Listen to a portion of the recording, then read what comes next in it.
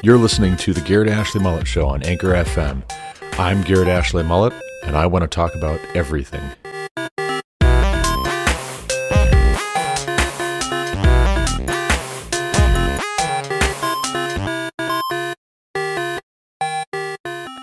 Wisdom has built her house. She has hewn her 7 pillars. She has slaughtered her beasts. She has mixed her wine. She has also set her table. She has sent out her young women to call from the highest places in the town. Whoever is simple, let him turn in here. To him who lacks sense, she says, come, eat of my bread, and drink of the wine I have mixed. Leave your simple ways, and live, and walk in the way of insight. Whoever corrects a scoffer gets himself abuse, and he who reproves a wicked man incurs injury. Do not reprove a scoffer, or he will hate you. Reprove a wise man, and he will love you. Give instruction to a wise man, and he will be still wiser. Teach a righteous man, and he will increase in learning. The fear of Yahweh is the beginning of wisdom, and the knowledge of the Holy One is insight. For by me your days will be multiplied, and years will be added to your life. If you are wise for yourself. If you scoff, you alone will bear it. The woman Folly is loud. She is seductive and knows nothing. She sits at the door of her house. She takes a seat on the highest places of the town, calling to those who pass by, who are going straight on their way. Whoever is simple, let him turn in here. And to him who lacks sense, she says, stolen water is sweet, and bread eaten in secret is pleasant.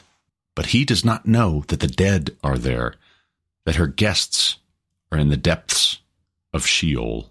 Welcome back to the Garrett Ashley Mullet Show. This is, of course, Garrett Ashley Mullet coming to you from Greeley, Colorado for episode 548 of this podcast.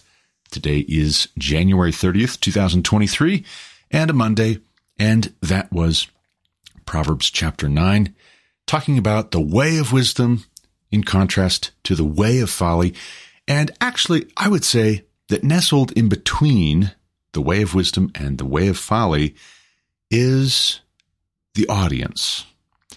Those who might potentially listen to a correction and become wiser, or scoff at a correction and be abusive towards those who would correct, who would instruct, who would reprove, who would teach. How we respond to correction demonstrates whether we are wise or whether we are foolish.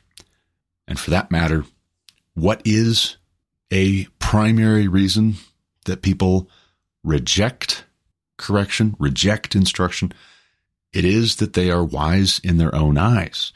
They think themselves very wise. And there are a lot of ways that someone being self-impressed, haughty, lifted up, wise in their own eyes can express itself.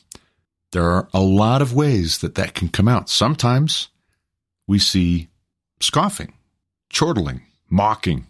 We might see abusive language, profanity, insults, put-downs, personal attacks, crudity, cheap tricks, whereby the person who has just given the instruction is going to be associated with scatological language because we are regarding what they've just said as scat. We don't want to hear it. We want to flush it. We want it to be buried in a shallow grave in the backyard. And so we're going to talk about that person and talk about their ideas like all of the above are waste. And what is it that we mean when we say that this or that is a waste of time or a waste of breath? I've even heard the term, and I laughed in the moment, but I'm thinking to myself now, I shouldn't have laughed. Oxygen thief. That is to say that somebody is doing something that's inconvenient to us, saying something that we find annoying or obnoxious or that we're irritated by. And we say that even just for them to breathe is a waste. And that is not very far removed from entertaining the notion that it would be better for them not to breathe. And that's the slippery slope, that attitude of don't correct me. It starts with marginalizing the other person. And if they persist, it'll escalate to more and more abuse. And at a certain point, those who do not want to be corrected, instructed, proven wrong, if they don't allow themselves to be corrected, they get increasingly hostile. They get increasingly either actively aggressive or passively aggressive. When they are actively aggressive, they might become physically violent to shut the other person up. We've seen this all across the U.S. We've seen this in recent years on college campuses. And you think to yourself, if these students are not there to be instructed, to be taught things that they don't already know, then why are they there? Well, the answer is very simple. They're there to get a little piece of paper that says that they can go and make money, and they can go, more to the point, and do what they want.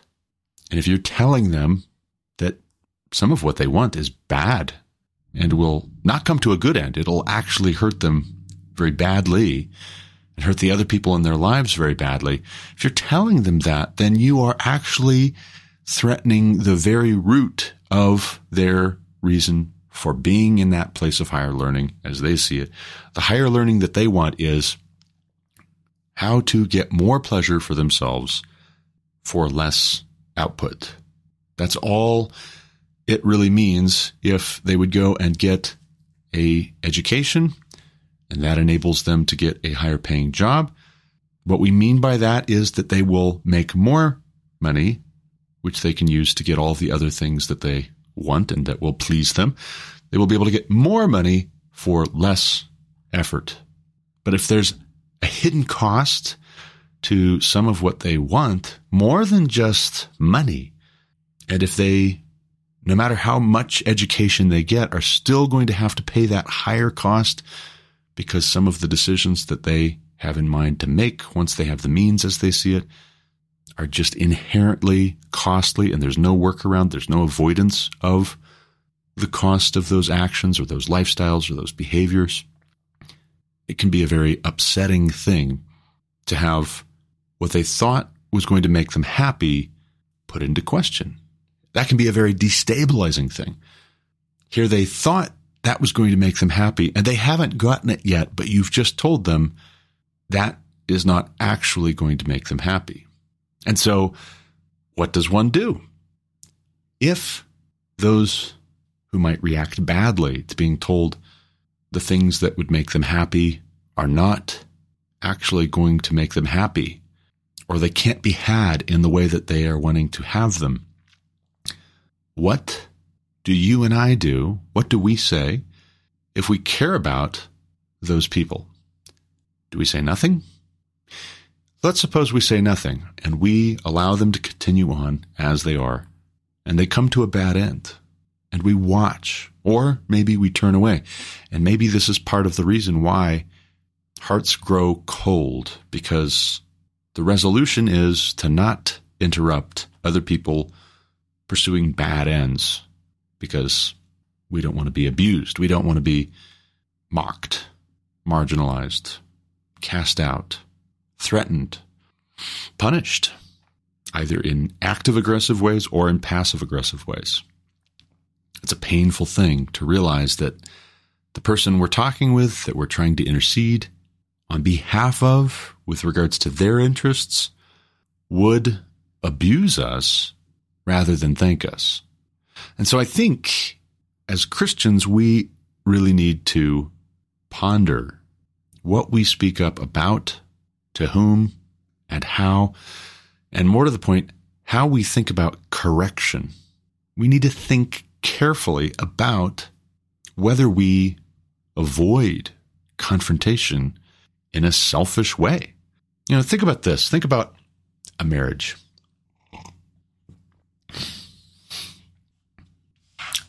a man and a woman get married. They've fallen in love, and they want to exchange vows before friends and family and the public and God, and they do.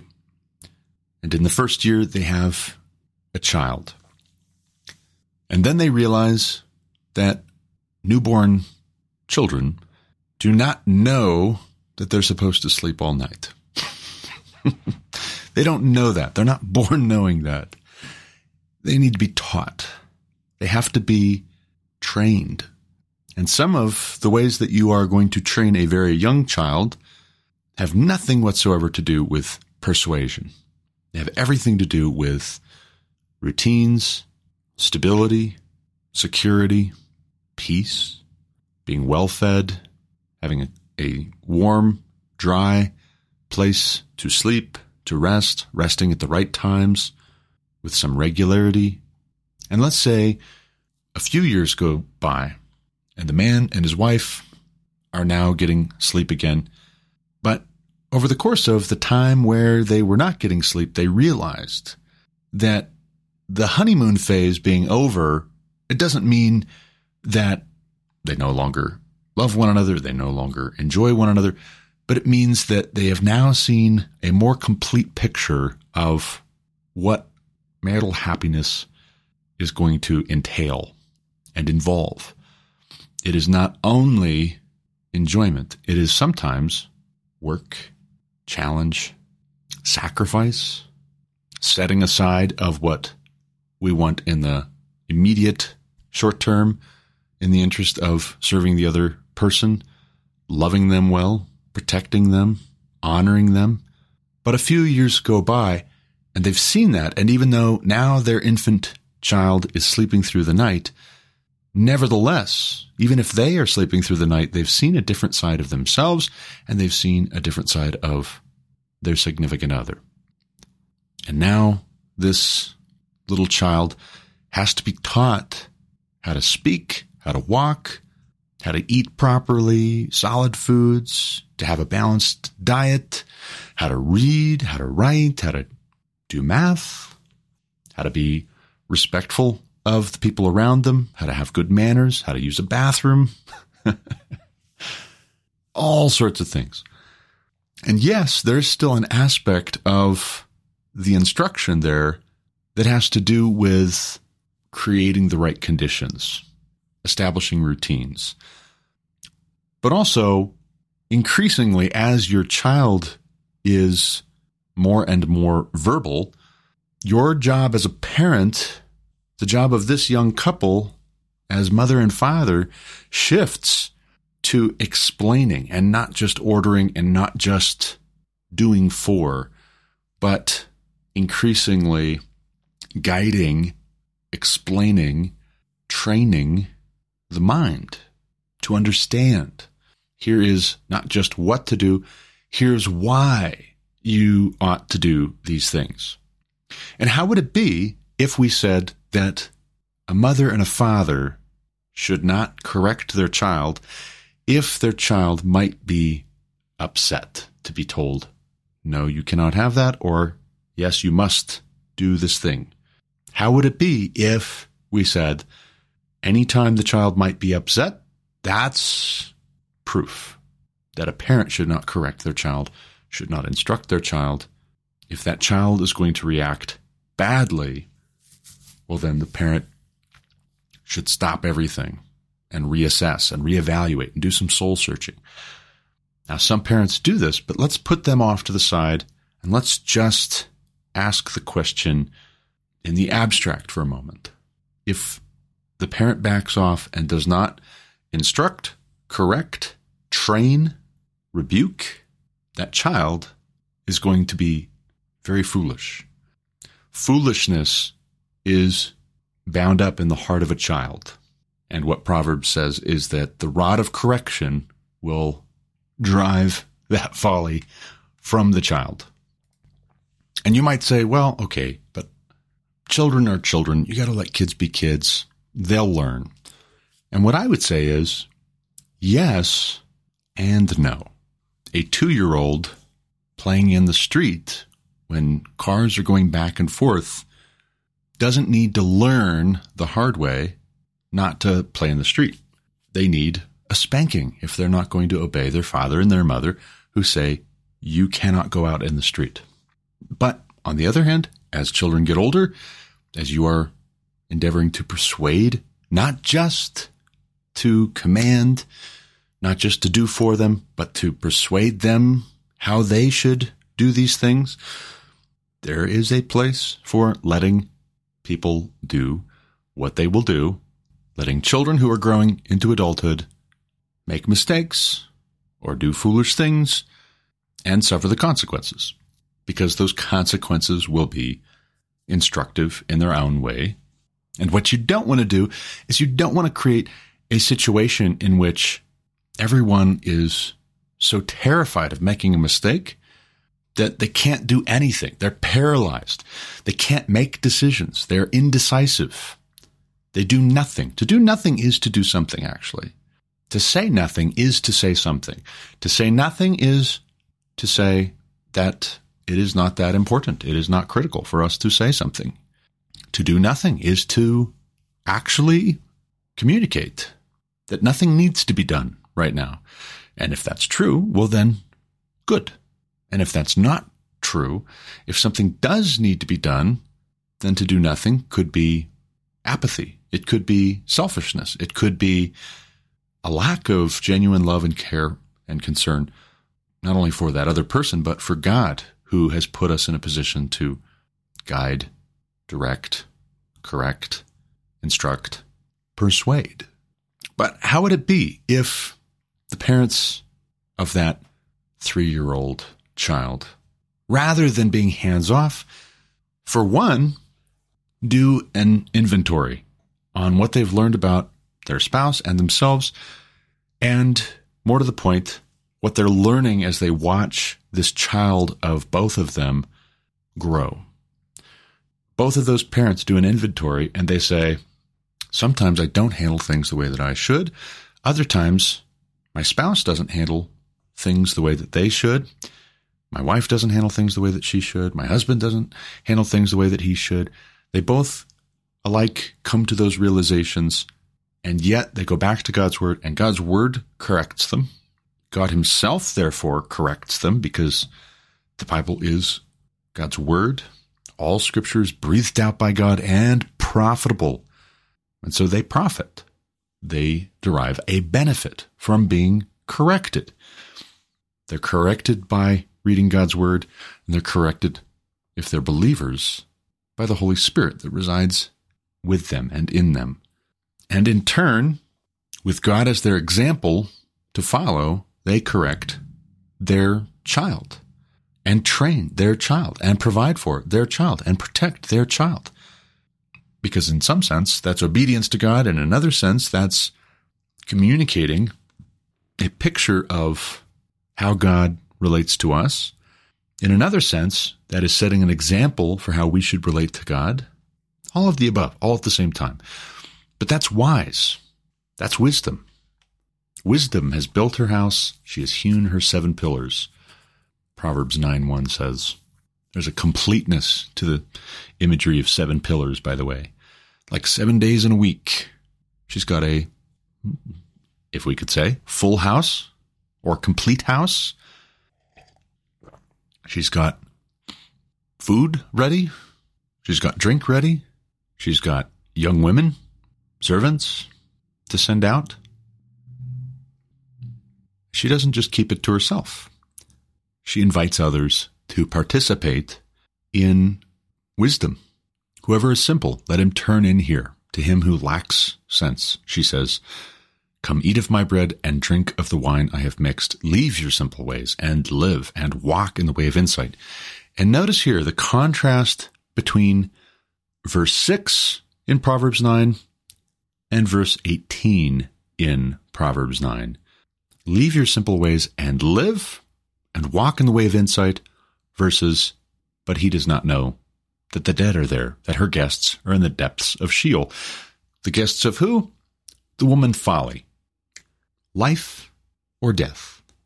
Are we correctable? Are we persuadable are we teachable? The answer to that question determines whether we are going to live or die. I think also, too, that when we read this is not just for our own personal consumption. This is supposed to frame our attitude towards other people, which is to say, you should make value judgments on the reactions of other people to correction. You should. If somebody is wise in their own eyes, in Proverbs, but you never can make a determination on who that is in your vicinity, where do you go with that? It's all theory. Where's the benefit? If it's all just things to think about and it bears no relation to our lives, then it is a waste of time. And you should stop. Do something more profitable, quite frankly. The Apostle Paul gets at this in the New Testament when he says that if there is no resurrection of the dead, then we, that is, we Christians, we are to be pitied above all men. If there is no resurrection of the dead, if Christ is not even risen, then we are not going to rise with him. And so then we should eat, drink, and be merry, for tomorrow we die. Live it up. What does it matter? We're missing out. But notice that the antidote, the remedy, the corrective for eat, drink, and be merry is not to say food and beverage, happiness, celebration are undesirable. Not in and of themselves, they're not. That's not true, actually.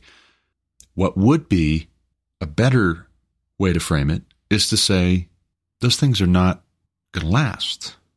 Not without wisdom, not without correction, not without righteousness, not without holiness. They're not going to last. You know, I was talking in our last episode about Dr. Huberman and Dr. Peterson doing this podcast interview, Neuroscience Meets Psychology. I was watching this episode, and one of the things that I keep thinking about from their back and forth is, one, there's really only one currency, dopamine. That is, the dollar only has value relative dopamine. The yen, the yuan, the rupee, the peso, the franc, the euro, all of these, they only have value relative dopamine. That is to say, we are motivated by what our brains are convinced will bring us happiness. When somebody gets addicted to something that is destroying them, their brain is just stuck in this loop where it wants to keep on getting this thing because what it really wants is dopamine. It wants that happiness hormone. And your brain has associated happiness with this thing. And this is part of why fasting is helpful, effective, recommended, not just for Christians, but for everyone. Although I think it's only really, really, truly effective for Christians. It's like going through a calibration procedure, but you're calibrating against the wrong values, something that's not actually zeroed. If you're not fasting as a Christian, if you're fasting as some other religious observer or adherent, then you're calibrating to something that's off cal. But for the Christian, if it all comes back to dopamine and what our brains are convinced will cause the most happiness, well then, Proverbs 9 reads a bit differently. What Paul writes in the New Testament about the salvation or lack thereof, whether there is any resurrection from the dead. Now that all comes into clearer focus. But here's the thing. If other people cannot be persuaded, so we're not even going to try. We're not even going to try and reason with them about what will make them happier in the long run. And here's how we know. And here's this versus this, and this would be more profitable. If they cannot be persuaded, either because we refuse to even try, or B, because they are scoffers. We do try, but then they abuse us. Well, then, what do we do? You know, I've been thinking about debate and whether people are open to being persuaded and whether people should be. And this is closely connected to the whole business of election, predestination, and free will. Our biblical training group that we're hosting on Friday nights is A Guide to Christian Theology with Professor Gary Breshears. And that is a question that keeps coming up because it's kind of a big deal.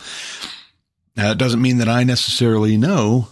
I am not persuaded fully, but I hope I am open to being persuaded. And that's one of the things that I keep thinking about with regards to election and predestination, the Calvinist view versus the Arminian view.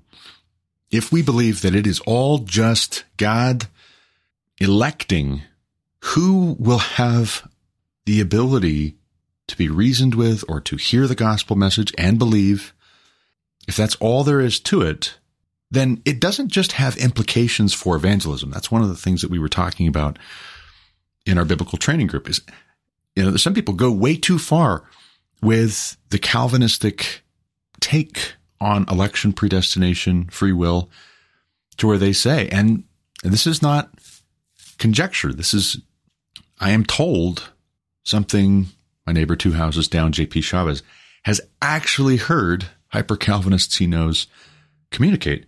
But if Calvinism is true, then we actually don't even need to do evangelism because those who are going to be saved are going to be saved. And we don't want to take any of God's glory. Come on. Methinks you were studying very, very hard a few key verses so that you could ignore a lot of others. And that might not be because you are so pious and so wise and so reverential. It could be because you're wise in your own eyes and because you're lazy and because you're proud and because you're disobedient and you want to have your cake and eat it too, being disobedient, but also getting the credit for being obedient somehow, oddly enough. If you can conceive of a workaround for obedience with regards to evangelism, with regards to outreach, with regards to always being ready to give a reason, an answer for the reason of the hope that is in you with gentleness and respect. But see, that's just it, right? That's right there. My concern, one, that I would be persuadable. I want to be persuadable. I don't want to be wise in my own eyes. I don't want to be a fool who will thank someone for trying to correct me or instruct me by abusing them. I don't want that. I don't want to be that way. Also, I don't want other people to be that way because that's not good for them.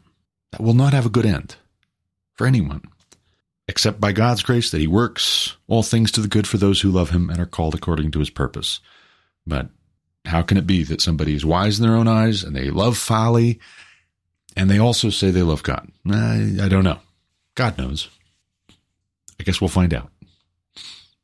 But if some go too far with a Calvinistic view of election, predestination, free will, salvation, then doesn't that also have ramifications for how persuasive we try to be, not just with regards to salvation and the gospel narrowly defined, but with regards to any good thing?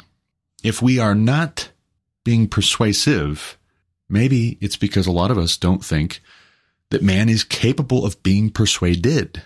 But I would just challenge that for a few reasons. One, because we're told, Old Testament and New Testament, that we should be reasonable, that we should be open to reason, that we should be correctable, that correction is a good thing, that there is such a thing as somebody being wise in contrast to somebody who's foolish. It's not all or nothing. It's not a light switch on, off, yes, no.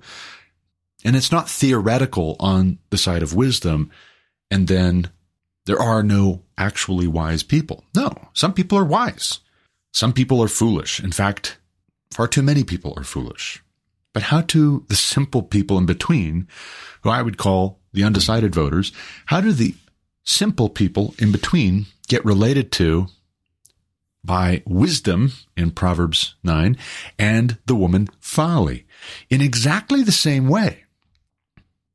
Both wisdom and folly call out to the simple. Come on in. Now, their sales pitches are very different.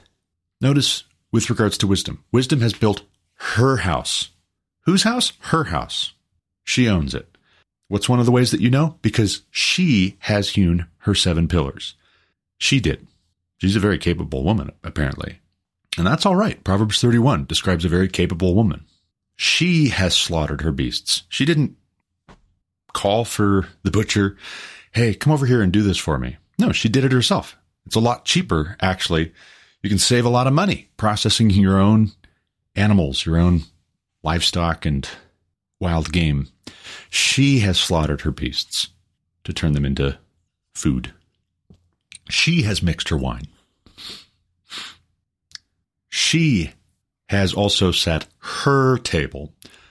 Again and again, it's her house, her 7 pillars, her beasts, her wine, her table. Her young women she has sent out to call from the highest places in the town. Whoever is simple, let him turn in here. Which, you got to think, if this were literally the flyer that was stapled to the telephone poles, how would that be? Are you simple? Come on in. On the one hand, I want to say, no, thank you, because if I come on in, then I'm basically agreeing that I'm simple. But on the other hand, that food does smell good. It smells really good. Some of that smoked brisket, some burgers. All right. Call me simple. I'm also hungry. If you fast forward to the woman Folly. Now, what's interesting here? She is seductive and knows nothing. She knows nothing. She's a pretty face. She dresses provocatively and enticingly. Also, not a smart girl. Not well-read. Not thoughtful. Not intelligent. Not capable, really, ultimately, because knowledge is power. And if you don't know anything, then you really can't do anything either. But she sits. Wisdom has built her house, hewn her pillars, slaughtered her beasts, mixed her wine, set the table, sent out her young women. The woman Folly sits at the door of her house. She takes a seat on the highest places of the town, calling to those who pass by. So she doesn't have young women to send out. She's all about herself, and she wouldn't want competitors. Or she doesn't have the means because she doesn't do anything except look pretty. So she's going to go by herself. And you know what? Part of how she's going to make up for the fact that she doesn't have young women to send out is she's just going to be really loud. She's got to raise her voice. What does she say to those who pass by, who are going straight on their way? They're behaving. They're at least not doing anything wrong. They might not be killing it. They might not be conquering the world, but they're at least, doing okay. Not getting into trouble. She says the exact same thing that the woman Wisdom has sent her young women to say. Whoever is simple, let him turn in here. The exact same message. And let me make a point. If that's all we pay attention to, is that both alike are saying the same thing. Whoever is simple, turn in here. See, well, there's no difference, right? There's no difference. They're both women. They're both sending out invitations. I'm not going to go to either. Or I'll flip a coin. Or what does it matter? Who cares? But it doesn't stop there. To him who lacks sense, she says, stolen water is sweet, and bread eaten in secret is pleasant. Stolen water. So we're talking, not high value commodity, not in my way of thinking anyways. When the woman Wisdom is mixing wine, her wine, not stolen wine, her wine. She's mixing wine and then inviting those who are simple, those who lack sense, it says. The exact same phrasing. To him who lacks sense, she says, Come eat of my bread and drink of the wine I have mixed. Leave your simple ways. Oh, wait a second. Whoa, it was bad enough when you pointed out that I am simple and that I lack sense when you called to me. I mean, imagine being the guy who's you're just walking down the street and here comes some young gal. She's like, hey, you look simple. You look like you're not too bright. Would you like to come to a party?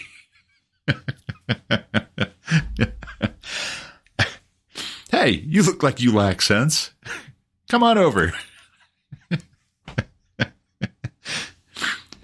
And again, I mean, if you don't just leave it at that, right?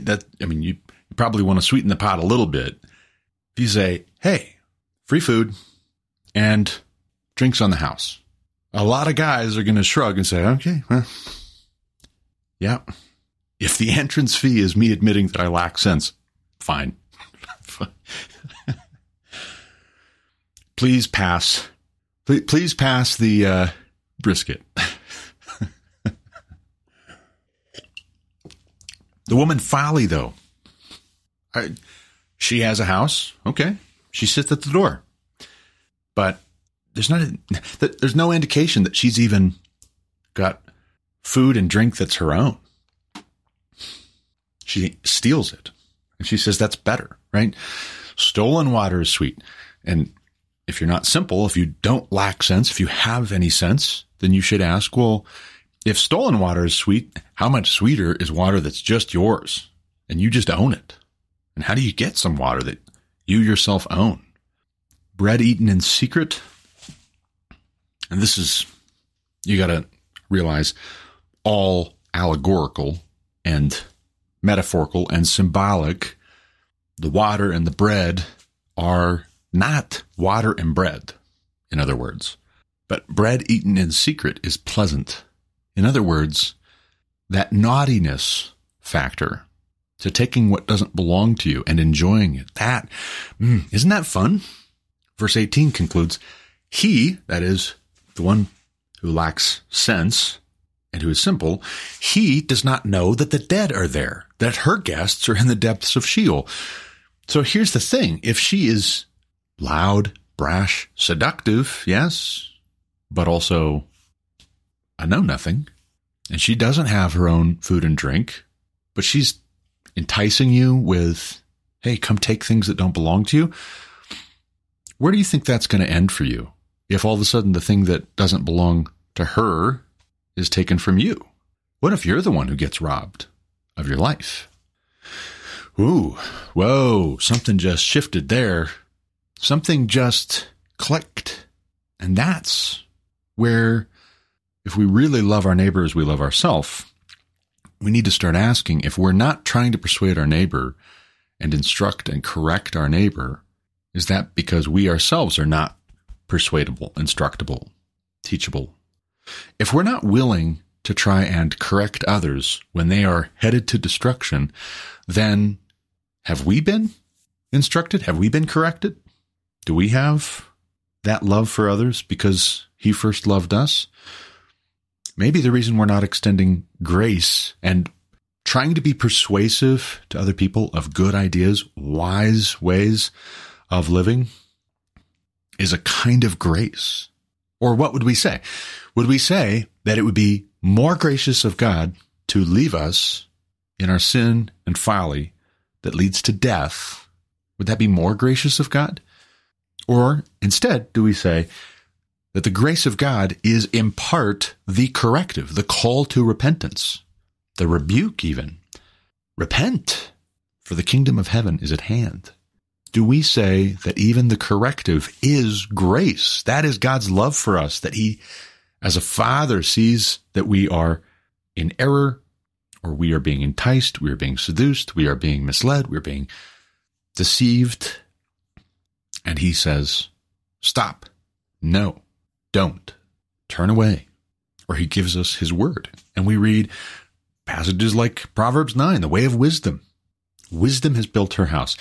If this is just a solo private thing, then why is the woman wisdom sending her young women out to invite people from the town? If this is just a solo thing, why is she opening it up to the public? Come on in. And here's the thing. She's not just offering them bread and wine. She's saying, leave your simple ways.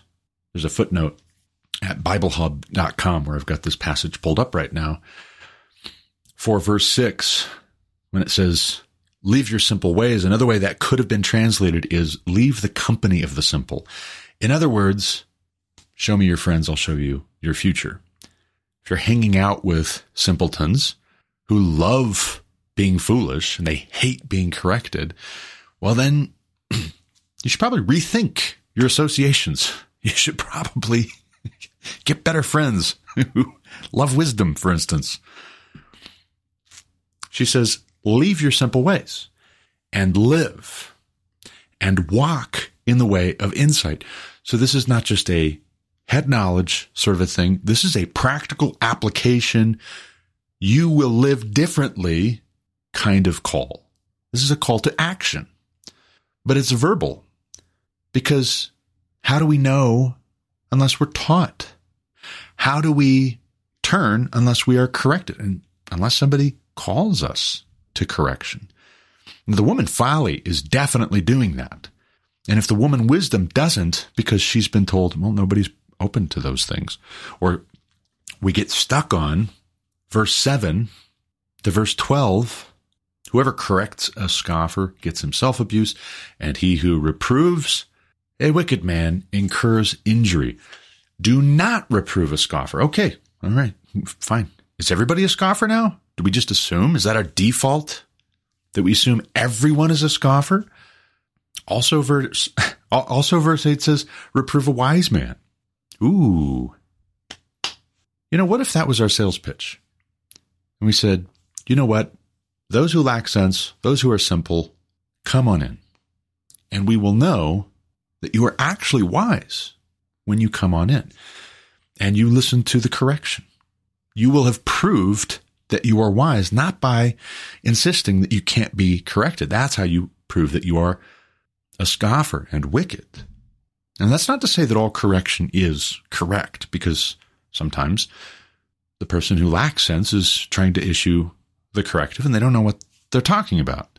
But that's where also other passages come into play that have to do with persuasion, that have to do with reasonableness. And what is at root with reasonableness? The capacity to be reasonable, or, if you will, the capacity to reason, or, if you will, thinking back and forth together. Come, let us reason together, God says. And if God invites us to reason together with him, what? Will we say that we are not going to reason with one another? I was thinking of Romans 14 also this week. The law of liberty is talked about by the Apostle Paul. Also, passing judgment on one another, not causing one another to stumble. Starting in verse 1. As for the one who is weak in faith, welcome him, but not to quarrel over opinions. One person believes he may eat anything, while the weak person eats only vegetables. Let not the one who eats despise the one who abstains, and let not the one who abstains pass judgment on the one who eats, for God has welcomed him. Who are you to pass judgment on the servant of another? It is before his own master that he stands or falls, which is an echo, by the way, of Proverbs 9. If I may just pause here for a moment on verse 4, go back to Proverbs 9 and look at verse 12. If you are wise for yourself. If you scoff, you alone will bear it. On your own head be it, is a phrase that might come to mind in such situations. But picking back up in Romans 14, verse 5, one person esteems one day as better than another, while another esteems all days alike. Each one should be fully convinced in his own mind. The one who observes the day observes it in honor of the Lord. The one who eats, eats in honor of the Lord, since he gives thanks to God, while the other who abstains in honor of the Lord and gives thanks to God. For none of us lives to himself, and none of us dies to himself. For if we live to the Lord, and if we die to the Lord. So then, whether we live or whether we die, we are the Lord's. For to this end Christ died and lived again, that he might be Lord both of the dead and of the living. Why do you pass judgment on your brother? Or you, why do you despise your brother? For we will all stand before the judgment seat of God. For it is written, as I live, says the Lord, every knee shall bow to me, and every tongue shall confess to God. So then each of us will give an account of himself to God. Therefore, let us not pass judgment on one another any longer, but rather decide never to put a stumbling block or hindrance in the way of a brother.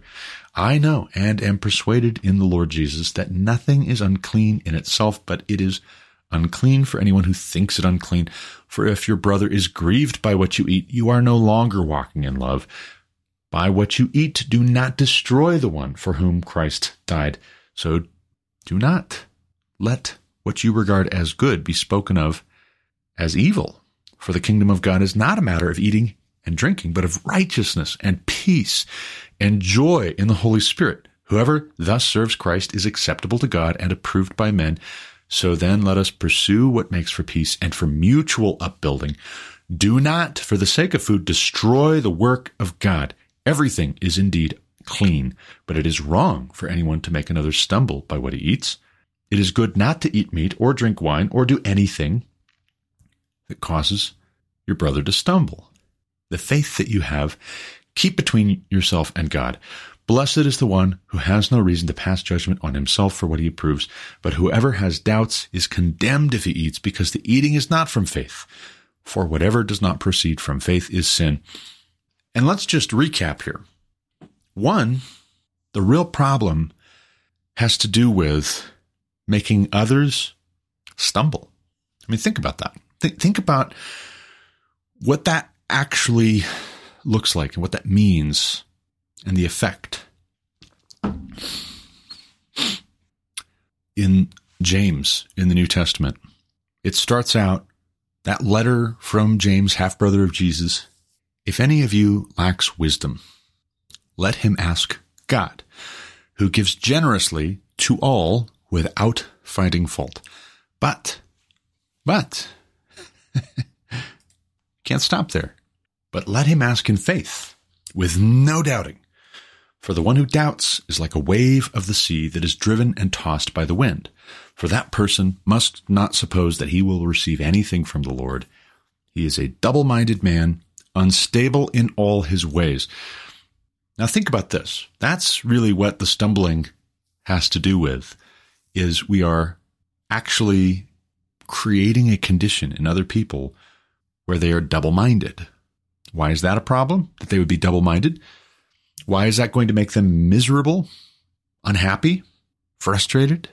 Because it's going to make them unproductive and unstable.